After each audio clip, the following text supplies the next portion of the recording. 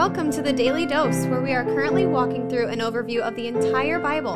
Join us today as we learn the story of Scripture and see God's redemptive plan through Christ from cover to cover.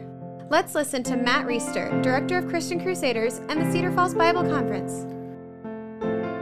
Hey everybody, thanks for tuning in. We are going to take a break from the book of Mark. We are at the National Religious Broadcasters Convention this week, and so we're going to be doing devotions from here, just about different things that come up through each day, and those will be our devotion. And we'll get back to the book of Mark next week. For now, these devotions will be placed in the book of Mark because on the timeline we're kind of doing it during these days that we're in Mark, but eventually we'll probably move them over to a kind of a special devotions folder.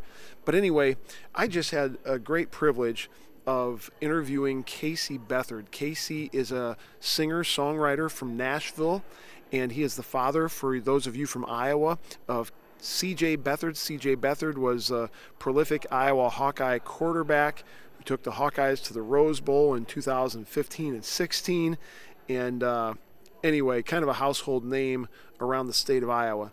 Anyway, we talked about a lot of cool stuff, and you're going to want to tune into that podcast. You can catch that interview on our CC podcast Conversations. It's just like this podcast that you're listening to this, except it's a different one. You can find it the same place that you found this one. And there's way more that we talked about than I can just share right now. But the last thing we talked about was the death of Casey's son, Clay, back in 2019. He was at a bar, not drinking, not drunk, with his friends. There was an altercation. He rose up to defend one of his friends. Somebody pulled out a knife or a shank or something and stabbed him and another guy, and they both died. Just a tragic, tragic situation. In the interview, which again you can listen to on the other podcast, Casey talked at great length about all the amazing things that the Lord has done through that very, very horrific circumstance in their lives. Clay was a follower of Christ, so Casey and Susan, his wife, and their family are confident about where he is today because of his faith in Christ. So that certainly takes some of the sting out of it, but it's still terrible and tragic. But they've been able to see the Lord work many good things out of that terrible circumstance. It reminded me of a passage in Genesis chapter 50. This is the end of the story of Joseph. Of course, this is Old Testament Joseph, not Joseph, the father, the husband of Mary, the mother of Jesus, in the New Testament. And Joseph had been wronged in many, many ways. I'm not going to go into all of it now. Actually, there's about 12 or 13 chapters in Genesis between chapter 37 or 38 and chapter 50 that tell Joseph's story. It's one of my favorite stories in Scripture, because Joseph is wronged at many times. He's wronged by his brothers who sell him into slavery. He's wronged by Potiphar's wife who falsely accuses him. And at the very end of the story of Joseph, the very end of the book of Genesis, Joseph's brothers have come to Egypt, where Joseph is the second in command. They're fleeing from a famine in their country, and Egypt has a storehouse of grain because of a dream that the Lord gave Joseph and caused them to store up grain. And these brothers, not knowing that Joseph is who he is, they think that he's died or they've lost track of him, they come to Egypt begging for food with their father. And Joseph realizes it's his brothers, and his brothers at the very last minute realize that this is Joseph, and they're fearful because of how they wronged him so many years ago, that he's going to want to take his vengeance out on them.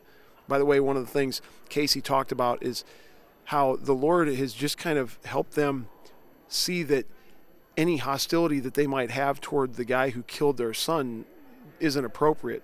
Vengeance is mine, saith the Lord. Their hope and prayer is that this murderer would come to know Christ and start a ministry inside the prison where he's at today, which is an amazing perspective. But there's this passage in Genesis chapter 50, verse 20, where the brothers are afraid of what Joseph might do to them in this position of power. And here's what Joseph says: "Do not fear, for am I in the place of God? As for you, you meant evil against me, but God meant it for good, to bring it about that many people should be kept alive as they are today." And so his brothers are spared from a famine, and many others are spared from a famine because of the good things that God brought out of a horrible situation that included Joseph being wronged by his brothers and sold into slavery. Here's the message, if you haven't picked up on it and applied it to your life already, as you've heard me talk about these things. There are hard things that happen to all of us, very hard things. I know of a family that just this last week buried their 7-year-old son who died of a freak infection that nobody expected. I know somebody who's at Mayo Clinic right now recovering from a pretty dicey surgery to take care of a problem that they've had for a while, and it's been an issue of stress and anxiety for a long time. I know a couple people who are fighting cancer.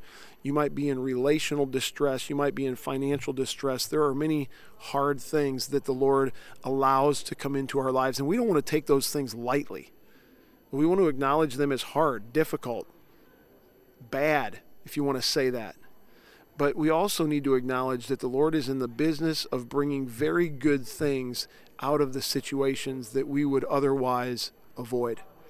And we can just have that hope. Casey talked in our interview about the difference between just kind of hoping that the Lord is good and kind of trusting him in an elementary way, and then seeing how he provides through this horrific situation of his son being murdered, and just trusting beyond the shadow of a doubt that God is good, that God is faithful, that he's doing good things no matter how hard our days are or the seasons of our lives. And for those of us that know Christ, it's not going to be long before we get to spend eternity with him in heaven. We'll get through this one way or another, and when we do, we're going to be in a much better place where there's no weeping or mourning or sadness. There are no trials, no sin. And I hope that's encouraging to you today. You can tune in tomorrow and the next few days while we do devotions like this, while we're at the NRB convention. Stay tuned to our social media pages, Facebook, Twitter, Instagram. Stay tuned to the Conversations podcast, where we'll be putting up new content each day as well. Thanks a lot. Have a good day.